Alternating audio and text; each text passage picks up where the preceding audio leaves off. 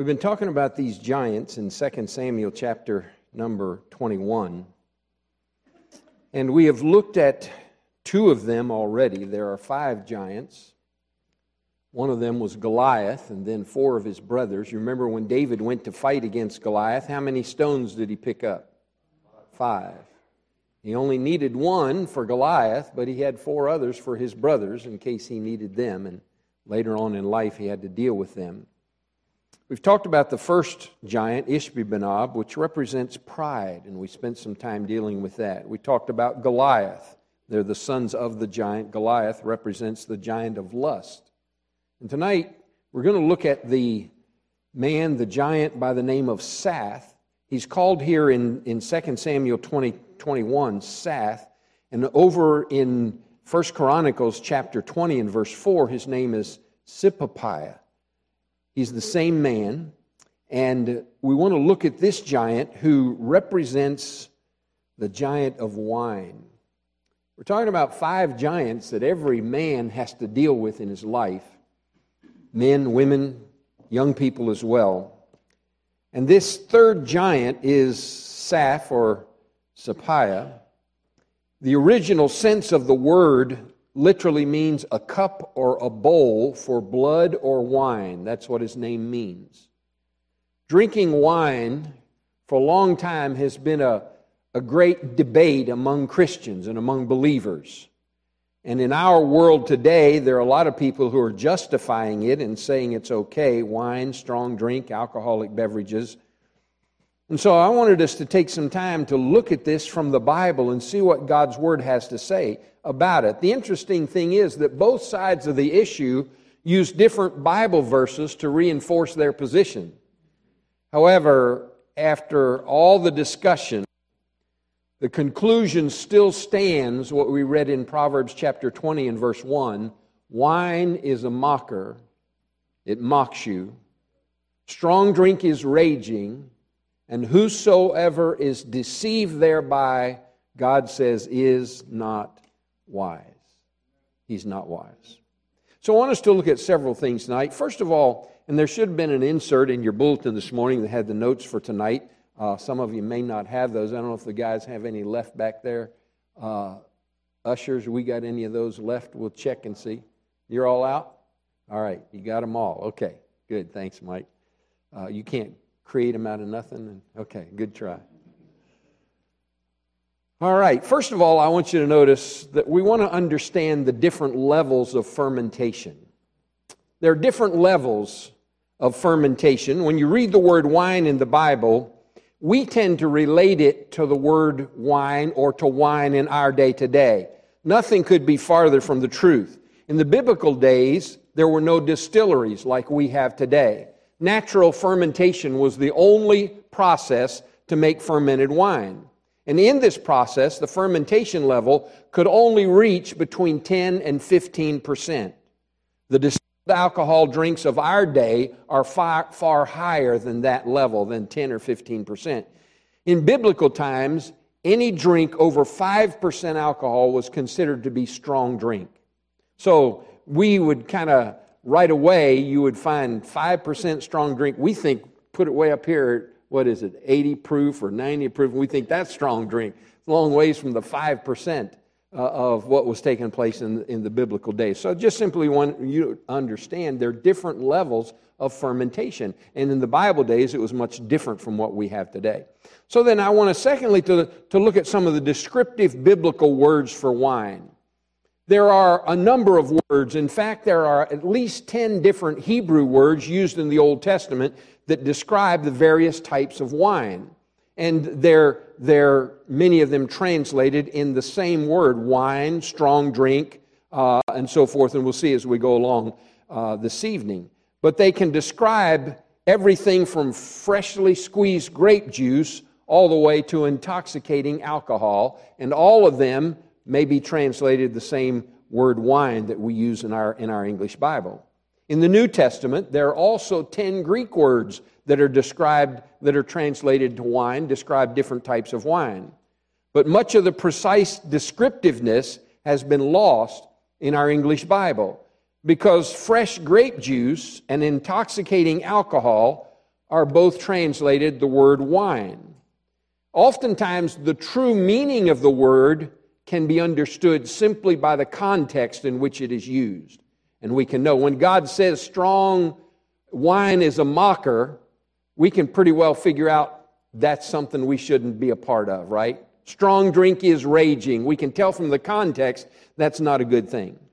So as we think about these different words, I want you to follow along with me, and it may be a little bit technical, but I want you to understand that there are different words that are used in the Hebrew language and in the Greek language that we don't catch the meaning of in our English language. So let's look at the Hebrew words for wine first of all. The first word that is used is the word yayin, Y-A-Y-I-N. Yayin is used 140 times in the Old Testament, and it describes intoxicating wine, and it has many warnings for us. The first mention of wine in the Bible uses this word yayin. There is a law in Bible study called the law of first mention, which means that when something is mentioned the first time in the Bible, it sets the pattern for the way it should be interpreted or understood through the rest of the Word of God. So in Genesis chapter 9, the first mention of wine is in chapter 9, verse 20 and 21. And it says, "And Noah began to be an husbandman, and he planted a vineyard, and he drank of the wine and was drunken, and he was uncovered in his tent." Now that, you're talking about law of first mention. First time wine is mentioned is not a good connotation, is it? There's some problems with it. Amen? And he talks about here, he was drunken and he was uncovered in his tent. Drunkenness and nakedness seem to go together a lot of times. And we see that in our world today. What happens when people get into their partying and drinking, and you have the next thing you know, nakedness and immorality and all of that goes hand in hand. Hebrews chapter 2 verse 15 says, "Woe unto him that giveth his neighbor drink, that putteth the bottle to him and maketh him drunken also, that thou mayest look on their nakedness." The drinking and the nakedness go hand in hand.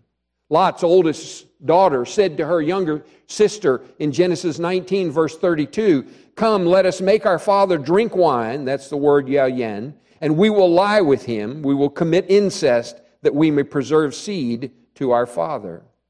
God laments his people in Deuteronomy 32 and verse 29, and he says, "Oh, that they were wise and understood this, that they would consider their latter end. Their wine," that's the Hebrew word yayin, "their wine is the poison of dragons and the cruel venom of asps." Well, it sounds like God's not real happy with that, doesn't it? Lets us know where he stands. You remember Job, the story of Job, his 10 children, sons and daughters. They had these various parties that they had, and they refused to invite their father, Job, to come to them, to the celebration. And in Job 1 verse 13 it says, "There was a day when his sons and his daughters were eating and drinking wine." It's the word yayin. Right away, since we've seen how it's used already in Scripture, we know that it's not a good thing. And so it says they're eating and drinking in their eldest brother's house. And Satan caused a hurricane to come, and the house collapsed and killed them all. Wicked people drink the wine of violence, Proverbs chapter 4 and verse 17 says. And again, God says in Proverbs 20 and verse 1, "Wine," yayin, "is a mocker, strong drink is raging, and whoso is deceived thereby is not wise." God warns again in Proverbs 21 and verse 17, he says, "He that loveth wine," Hebrew word is yayin, "he that loveth wine and oil shall not be rich." Notice what God says in Proverbs 23. I want you to look over there with me at that verse rather than just quote it for you. But look at Proverbs chapter 21. After he talks about in chapter 20, wine is a mocker and strong drink is raging, look at what he says in chapter 21.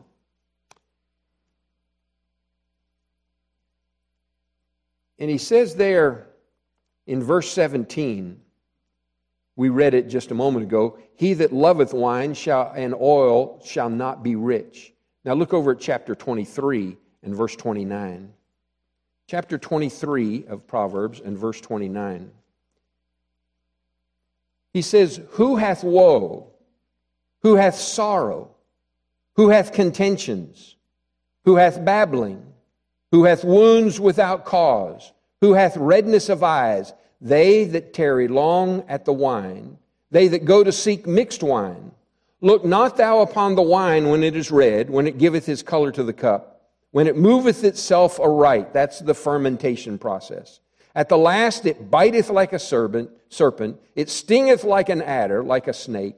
Thine eyes shall behold strange women, and thy heart shall utter perverse things.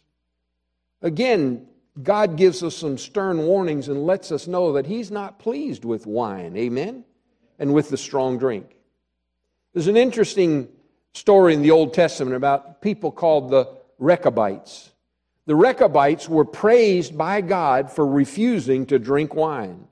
Listen to what it says in Jeremiah 35 and verse 6. It says, But they said, We will drink no wine, no yayin, for Jonadab, the son of Rechab, our father, commanded us, saying, Ye shall drink no wine, neither ye nor your sons forever. And God praised them for following the command of their father. Daniel, you remember, was rewarded for vowing not to drink wine. In Daniel chapter 1 and verse 8 it says, But Daniel purposed in his heart that he would not defile himself with the portion of the king's meat, nor with the wine which he drank, the yayin. He purposed that he would not defile himself by drinking the wine. It'd be a good thing if we'd make that kind of a purpose in our life too, wouldn't it? That we'll not defile ourselves by drinking it. There's a second Hebrew word that's used. It's terosh. It's used 38 times in the Old Testament, and it describes new wine or sweet wine and other types of wine at any level of fermentation, from mild all the way to potent. In Hebrews chapter 4 and verse 11, it says, Whoredom and wine, that's yayin, and new wine, that's teresh, take away the heart. God commands us in Proverbs 23:26, He says, My son, give me thine heart. God wants us to give our heart to Him. He speaks to those who do the opposite, who rebel against God, who don't give their heart to God. And He says in Hosea 7:14, And they have not cried unto me with their heart. When they howled upon their beds, they assembled themselves for corn and wine, and they rebel against me. So God kind of ties together with the wine here the rebellion against God and against His Word. And then there's a third Hebrew word, shakar. It is used 23 times in the Old Testament, and it speaks of strong drink. It is strong drink that contains between 7 and 10% of alcoholic content. That's far less than our distilled wine in our day-to-day, and yet it still had an intoxicating potential to it. God commanded all of the priests not to drink it. In Leviticus chapter 10, verses 9 and 10, it says, Do not drink wine, that's yayin, nor strong drink, that's the shikar, thou nor thy sons with thee, when ye go into the tabernacle of the congregation, lest ye die.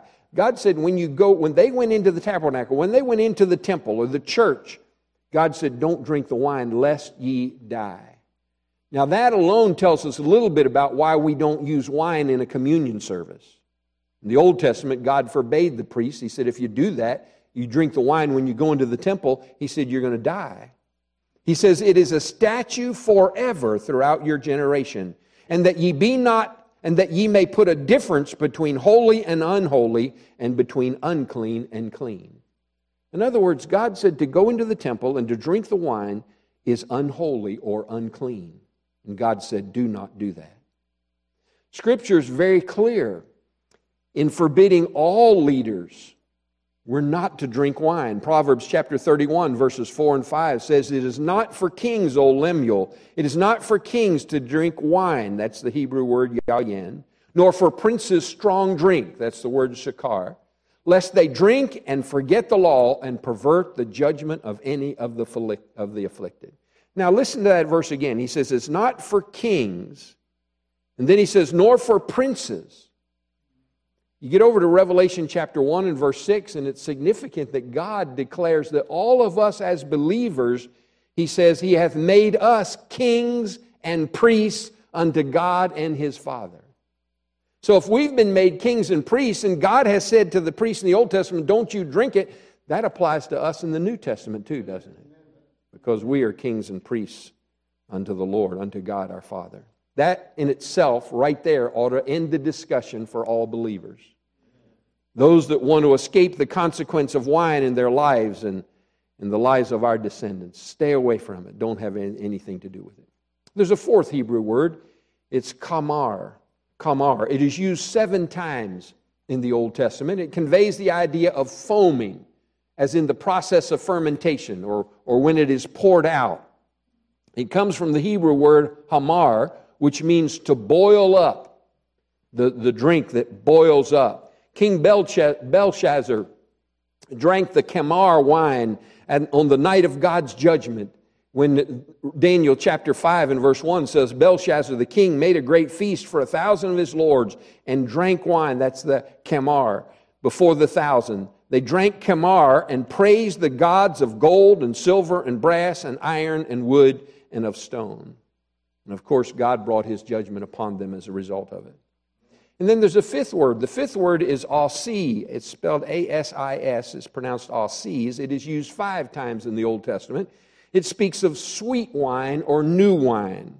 It is the vintage of the current year, and yet it still had intoxicating power. Notice that God puts this wine in the center of His judgment.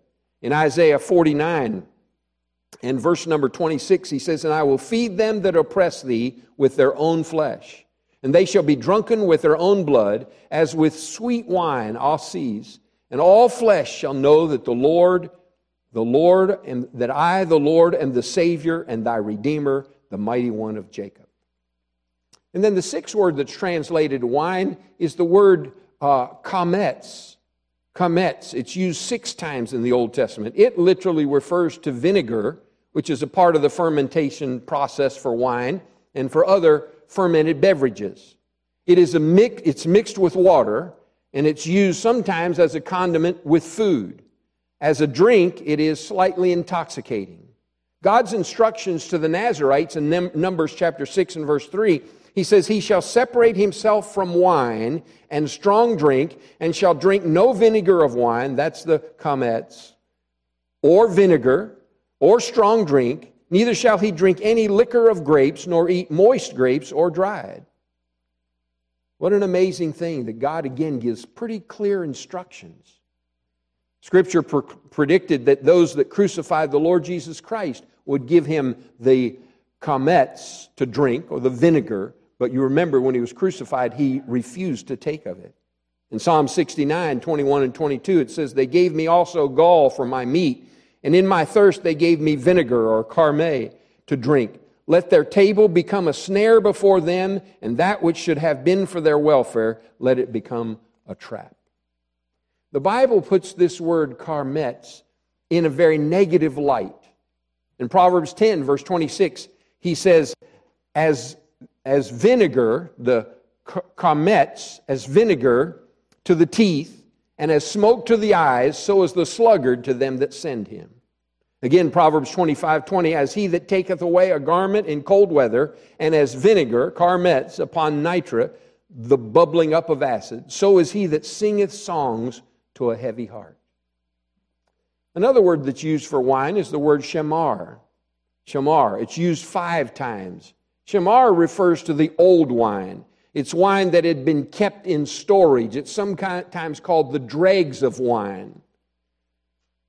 Wine that has been around for a while. Psalm 75 verse 8 says, For in the hand of the Lord there is a cup, and the wine is red, it is full of mixture, it's fully mixed, and poured out of the same, but the dregs, the shamar thereof, all the wicked of the earth shall wring them out and drink them. Again, another word that is used is the word sobe. It is used 3 times. This word is used for drink, for liquor, and for wine. And it's also used in a very negative context in the Bible. Hosea 4 verse 18 says, Their drink, their sobe, is sour. They have committed whoredom continually. Her rulers with shame do love. And again, Isaiah chapter 1, verses 21 and 22 says, How is the faithful city become an harlot? The silver has become dross, the wine, the sobe, mixed with water. So you can see the negative context. And here you have, in those verses, you have the wine and the immorality that went hand in hand together. Another Hebrew word is the word mansak. It's used 3 times. It refers to mixed drink or mixed wine or a drink offering. It describes wine that was mixed with water and spices that would increase the stimulating properties of the wine. This is also used in the Bible in a negative light. Proverbs 23, 29, and 30. Who hath woe? Who hath sorrow? Who hath contentions? Who hath babblings? Who hath wounds without cause? Who hath redness of eyes? They that tarry long at the wine. They that go to seek mixed wine. That's the word mansack that is used there. And then there's another word, and that's the word mamsok. Mamsok. M-E-Z-E-G. Mamsok. It's used one time, and it refers to wine being a mixture, or again, a mixed wine. Song of Solomon 7 verse 2 says, Thy navel is like a round goblet, which wanteth not liquor. And that's the word mamsok. Thy belly is like a heap of wheat set upon thy lilies.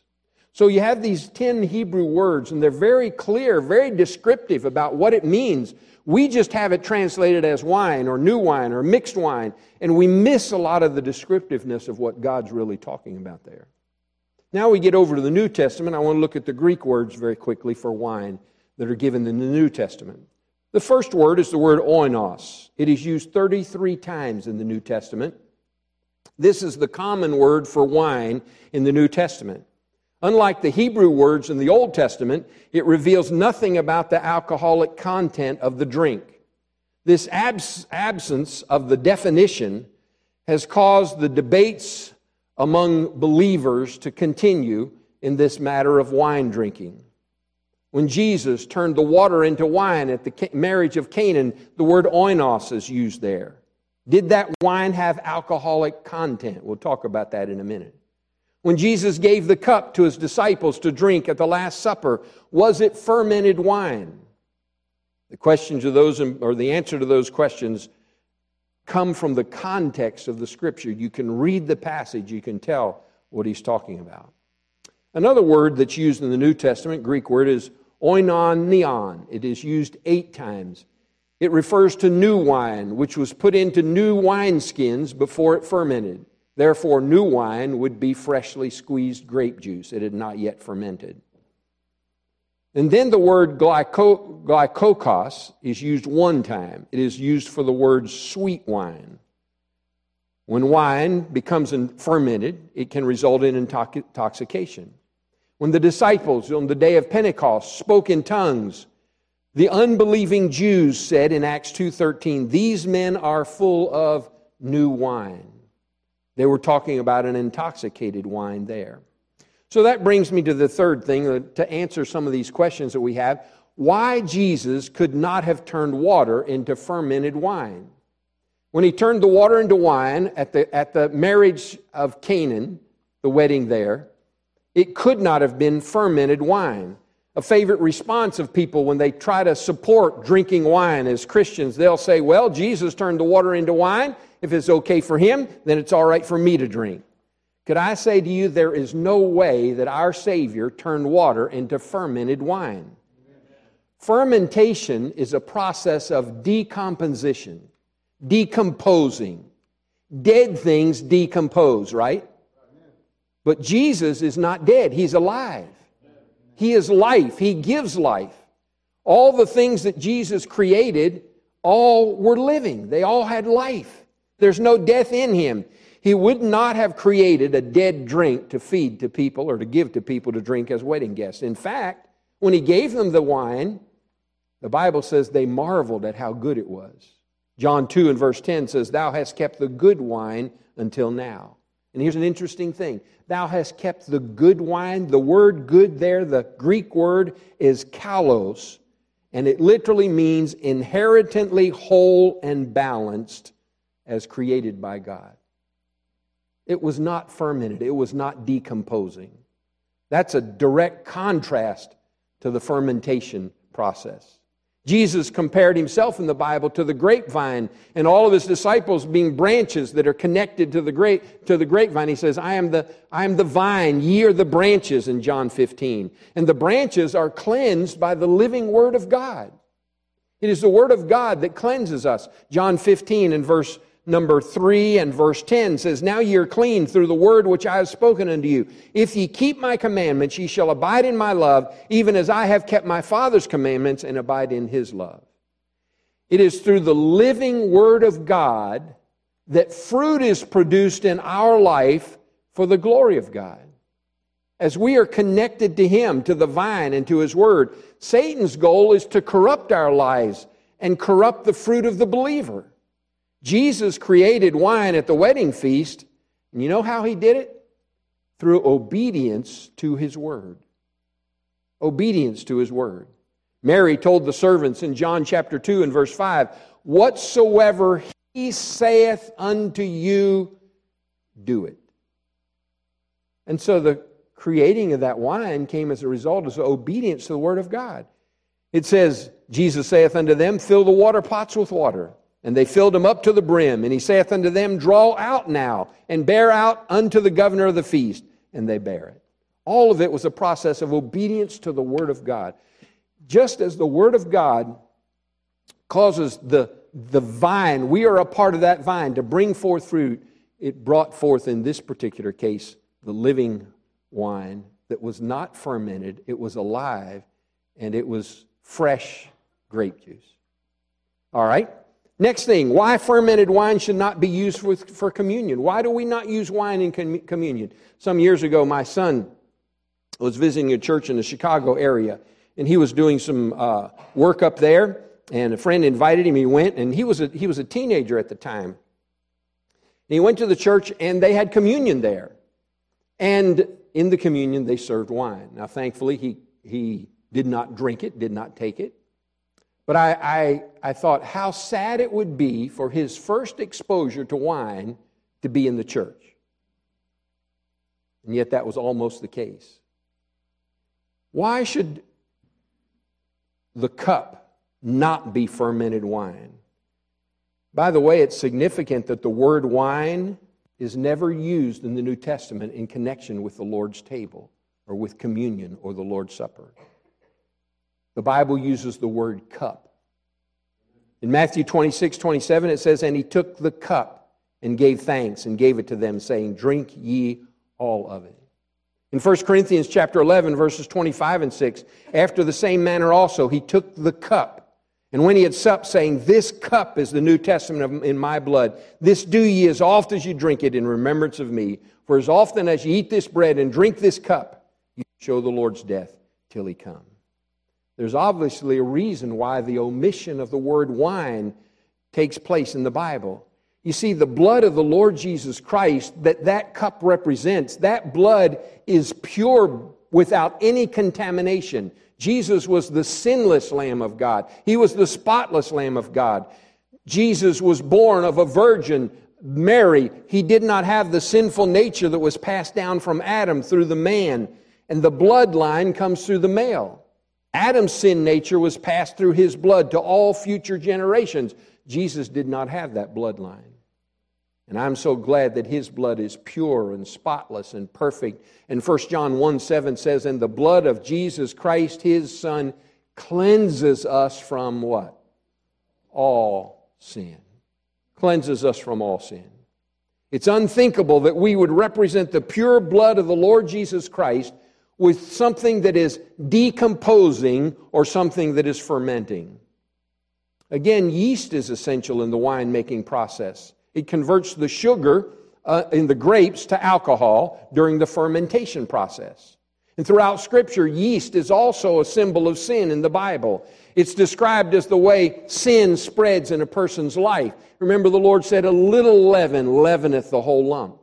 Paul warned the Corinthian believers, he said, "Know ye not that a little leaven, a little yeast, leaveneth the whole lump? Purge out therefore the old leaven, that ye may be a new lump, as ye are unleavened. For even Christ our Passover is sacrificed for us. Therefore let us keep the feast, not with old leaven, neither with the leaven of malice and wickedness, but with the unleavened bread of sincerity and truth." The cup is grape juice, the fruit of the vine. The bread in the communion service is also unleavened bread. It must be bread that has no yeast in it, because again, the bread represents the body of the Lord Jesus Christ, which was totally without sin. It was without spot or blemish, Peter tells us. How can we represent the body and the blood of Christ with corruption and fermentation? Then some people will say, what about Paul's instruction to Timothy to drink a little wine for your stomach's sake? Paul instructed Timothy, and he told him not to appoint a pastor, a bishop, or a deacon who is addicted to wine. He said in 1 Timothy 3, verses 3 and verse 8, not given to wine, no striker, not greedy of filthy lucre, but patient, not a brawler, not covetous. Likewise must the deacons be grave, not double-tongued, not given to much wine, not greedy of filthy lucre. But then Paul tells Timothy, later in 1 Timothy 5:23, he tells him to drink no longer water. He's talking about only water. But use a little wine for thy stomach's sake and thine oft infirmities. Those that lived in that day in the Middle East, and still true to today, have great difficulty finding pure, unpolluted water. And the water that Timothy was drinking was evidently causing him to have reoccurring stomach issues. And Paul's instruction was to replace the water with oinos, the Greek word oinos. Now, if you take some time and study the health benefits of drinking freshly squeezed grape juice over the lesser benefits of drinking wine, it will confirm that Paul was not telling him to drink intoxicated wine. He was telling him to drink grape juice, drink a little juice, fruit of the vine, for his stomach's sake. Isaiah 65, verse 8 says, thus saith the Lord, as the new wine, the tirosh, freshly pressed wine or freshly squeezed grape juice, as the new wine is found in the cluster, and one saith, destroy it not, for a blessing is in it, so will I do for my servant's sake, that I may not destroy them all. Even God says there's some benefits that come from drinking the grape juice. Now, there is a biblical basis for fermented wine to be used for medical purposes. You remember the Good Samaritan? He found the traveler who had been beaten and left along the road to die, and the Bible says that he poured in oil and wine into his wounds and brought about a healing process. Proverbs 31 verse 6 says wine could be given to those that are ready to die. That's medical use. The wine could be given to those that are ready to die. The reverse of that is true. If you want to live, don't drink wine. Amen? Leave it alone. Stay away from it. What are the far-reaching consequences of drinking wine? The common excuse that parents give for drinking wine is they say, but we drink in moderation. The problem with that is that parents, what we excuse or what we do in moderation, our children will tend to do in excess. If parents engage in wine drinking, they cannot teach their sons and daughters that it's wrong to drink. Controlled drinking is not possible with the pressure of peers and in all of the drinking parties that go on. You see, alcoholic intoxication begins with the second drink. The initial effects of the brain is decreased. It decreases our coordination. That affects the drinking person's ability to drive. That's why some people get DUIs from driving under the influence. In 2020, about 30% of all traffic accidents were caused by alcohol-impaired drivers. 30% of all traffic deaths were caused by alcohol-impaired drivers. Every day, one person dies every 45 minutes in the United States of America as a result of an alcohol-impaired driver. Tens of thousands of other deaths are caused and come about as a result of drinking. If a parent becomes an alcoholic, they tell us it takes 5 generations of no drinking to eliminate the results of a son or daughter becoming an alcoholic with the first drink. 5 generations. Then the iniquity of the fathers, the Bible says, is visited upon the children unto the 3rd and 4th generation of them that hate me, and showing mercy unto thousands of them that love me and keep my commandments. So that brings us to the last thing, and that is, how do we conquer this giant of wine? How do we conquer it? Several things we can do. First of all, activate the power of deep-rooted faith and grace. activate the power of deep-rooted faith and grace. Every single person, every one of us here tonight have a war that's going on inside of us. Galatians 5:17 says, "For the flesh lusteth," or wars against the Spirit, and the Spirit against the flesh. And these are contrary one to the other, so that ye cannot do the things that you would, the things that you know are right. And verse 19 says, "Now the works of the flesh are manifest, which are these: adultery," and he goes on and names them. He mentions adultery and drunkenness. Paul commented about this also, the same war going on inside of us in Romans chapter 7. We cannot win this war in our own strength or by our own self-will. We must have the power of God's faith and God's grace. And it comes from the power of the Word of God in us, directed by the Spirit of God that helps us to overcome the enemy and overcome the flesh. Galatians 5 verse 16 says, "This I say then, walk in the Spirit, and ye shall not fulfill the lusts of the flesh." The first step of walking in the Spirit is to make sure that we have made a commitment to the Lord Jesus Christ as our Savior. We've not just in our mind prayed a prayer, though that's important, but there's been a deep salvation in our hearts. We've trusted Christ as our Lord and Savior. You see, James chapter 2 verse 19 says, "Thou believest that there is one God, thou doest well. The devils also believe and tremble." You see, salvation is more than a matter of just saying, "I believe in God." It's more than just saying, "I believe in Jesus Christ." God says the devil believes that too and fears and trembles. Our belief has to be based on an interfaith that's in the depths of our soul, a faith that we're willing to die for. Romans 10:17 or Romans 10:9 said, "If thou shalt confess with thy mouth the Lord Jesus and believe in thine heart that God hath raised him from the dead, thou shalt be saved." We confess with our mouth, we believe in our heart that Jesus Christ is Lord. Matthew 7:21 says, "Not everyone that saith, Lord, Lord, shall enter into the kingdom of heaven, but he that doeth the will of my Father which is in heaven." We don't do God's will to get saved, but if we are saved, we want to do God's will. We want to work for Him. We want to serve Him. And we want to live for Him. So then, secondly, we must confirm that our body belongs to God. If I'm going to overcome the hold of the wine and the alcohol, if I'm going to have victory over this addiction in my life, I've got to confirm that my body belongs to God. As soon as we receive the Lord Jesus Christ as our Savior, He gives us the power to overcome sin and its penalty.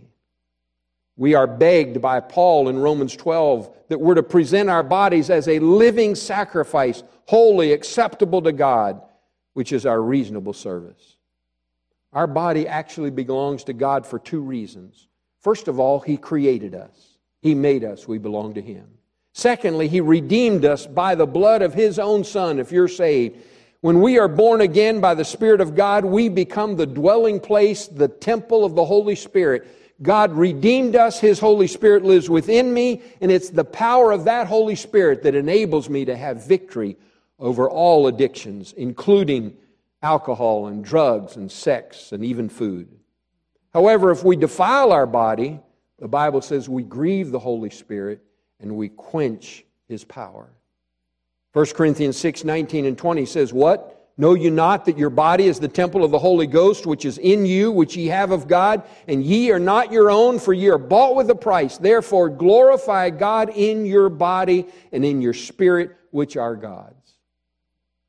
If I'm going to glorify God with my body, that means there's some things I can't do, because they will not glorify God. We're to picture ourselves kneeling at the altar in the same way that Abraham did. We present our bodies as a living sacrifice to God, just as Abraham took his son and laid him on that altar and took the knife and was ready to take the life of his son, and God stopped him. God wants us to place ourselves on the altar and be willing to say, "Lord, here's my body. It belongs to you. I give it to you. I'm going to live for you and serve you." And then we must, if we're going to break those addictions, carry out an extended fast. Fasting is an important part of breaking the addictions in our life. This is in order to conquer and overcome the alcohol and the drugs and the immorality and all the rest of it. A fasting not only breaks the cycle of the drinking habits, but it'll cleanse your body from the impurities that have come about as a result of the addiction. If you have health conditions, it would be wise to check with your doctor and check with somebody who understands the value of fasting and the value and the proper guidelines that go along with it. But listen to what God promised in Isaiah 58 and verse 6. He says, "Is not this the fast that I have chosen? To loose the bands of wickedness, to undo the heavy burdens, and to let the oppressed go free, that ye break every yoke." And in verse 8 he said, "Then shall the light break forth as the morning, and thine health shall spring forth speedily, and thy righteousness shall go before thee. The glory of the Lord shall be thy reward." Sometimes in order to break those addictions, we have to take some time to fast and to cleanse our bodies and our systems of all that's going on. And then fourthly, conquer every thought. Thoughts are powerful. They produce actions. When you think about an addiction, it'll not be long until you surrender to it. For this reason, God commands us to cast down imaginations, the imaginations of our addictions, and every high thing, every false philosophy that exalteth itself against the knowledge of God, and bring into captivity every thought to the obedience of Christ. 2 Corinthians 10:5. When a thought comes into your mind, and we understand that every thought that comes into our mind is not necessarily our thought. The devil can put thoughts in our mind. But we're to bring every thought into captivity. And there's often times when those thoughts are placed there by the enemy, and we must take control of them, and we must turn to the Word of God. We must put down, take control, bring every thought into captivity, conquer those thoughts. The only way to take every thought captive is for us to learn and memorize the Word of God and quote verses of Scripture to God, particularly at nighttime. We talked about that a little bit this morning. As we go to bed at night, quoting back the Word of God as we go to sleep. Our day begins in the evening. Genesis chapter 1 says, "And the evening and the morning were the first day, and the evening and the morning were the second day." So really our day starts in the evening. So we start out the day in the evening quoting Scripture to God as we go to sleep at nighttime. In the evening, ask God to point out a verse to you that He wants you to get inside of your heart and your life. You can take some of these verses that we've talked about here today. God says, "Let the word of Christ dwell in you richly in all wisdom." And that word will do what Romans 12:2 says, will be transforming or renewing. He says, "Be transformed by the renewing of your mind, that ye may prove whether it is that good and acceptable and perfect will of God." David said in Psalm 63, verses 5 and 6, "My soul shall be satisfied as with marrow and fatness, and my mouth shall praise thee with joyful lips, when I remember thee upon my bed and meditate on thee in the night watches." As we meditate on God's Word, God will help us to break those addictions and to set us free.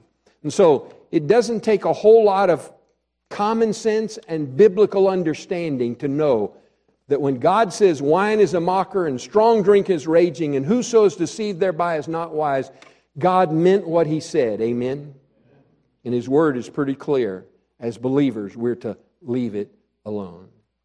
In recent days, I've seen advertisements for churches that have men's retreats or men's meetings, whatever. And one particular one I saw, they had a beer tent there. And they said, well, you got to go and you drink a little bit, and that kind of breaks down your barriers, and you kind of are free then to talk freely and all. That's not the Word of God. God says that's a mock. Wine is a mockery. Strong drink is raging. Whoso is deceived thereby is not wise. My father was an alcoholic.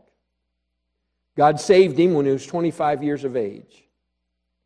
One time, Dad lived in Lancaster, Pennsylvania, and one time we were there visiting, and I was riding with him. We went past a corner, and he pointed out a bar on the corner, and he said to me, he said, "Tim," he said, "that's the last place I ever went in and got a drink." He said, "I ordered a beer. And I was sitting there at the table. They brought it and sat at the table, and he said, all I could think about was, what if Jesus came back while I was sitting here? And he said, I pushed it back, I got up and walked out and never took another drink. And God called my dad to preach, and he pastored for about 40 years. I was saved in one of the revival meetings that my dad was preaching. I'm sure glad God delivered him from the alcohol. He can set us free. And the best way to never become an alcoholic is never take the first drop. I'm 72 years of age, and I don't say this to brag. I say it for God's glory. 72 years old, and to my knowledge, I've never tasted a drop of alcoholic beverage in my lifetime. One of the reasons is because my dad's life was changed. But through the years, I've been involved in prison ministries, and I've seen what the alcohol does to people. And I have never yet seen any good thing that came out of it. But I've seen a lot of bad things. We are His if we're saved. Our body is the temple of the living God. He lives within me. Don't bring anything into your body that will defile the temple in which God lives. Let's pray together. Father, thank you for your word. Sometimes as we get into it and dig into it, as we looked at some of these Hebrew words and Greek words, there's a lot more there than what we get just on the surface. And we can study the meanings of these words and understand some of the deeper things. And I don't begin to understand all of it. I look forward to the time when I'll be in heaven and when you'll be able to open your word and explain it fully and completely to all of us. But now, as we've seen just a little, scratch the surface a little bit, would you help us to purpose in our hearts that we'll not defile ourselves, like Daniel said, with the king's wine. That we'll purpose that we'll not partake of those things that you warn us about, that you say are a mockery. And you say they're raging, and whoso is deceived thereby is not wise. May we not be deceived. With our heads bowed and eyes closed for just a moment, I don't want to embarrass anybody, but I want to ask you a question before we pray. Heads bowed and eyes closed. I wonder how many of you say, Brother Tim, with God's help, I don't know if you're like me, you've never taken a drop in your life, or maybe you've in earlier years, or maybe before you got saved, but you say, Preacher, it's my desire and my purpose, and with God's help, I'm not going to take another drop. By God's grace and with His help for the rest of my life. That's my commitment to the Lord tonight. Pray for me. Would you lift your hand as a testimony of that? With God's help and by God's grace, I'll not take another drop the rest of my life. God bless you. Thank you. Father, you know the hearts of each one of us. And we're all in different levels, you might say, of our spiritual growth. And we're not here to condemn or judge the person who may not be where we are spiritually, but we can give warnings. We don't isolate or excommunicate somebody because they get angry, and we don't because they take a drink of wine. We don't because they tell a lie or other things that we do. We love them, we pray for them, we try to help them. And the same is true as we talk about this tonight. We just want to share, Lord, what your word says clearly. And then allow your Holy Spirit to prompt us. And I pray, Lord, that as we go from this place tonight, in each day of our lives, as we are faced with the temptations, that we'll remember what we talked about tonight, and our hearts will be convicted, and your Holy Spirit will remind us that that's a mockery. It's not wise. May we be willing to listen to you and follow your ways. For we ask it in Jesus' name. Amen.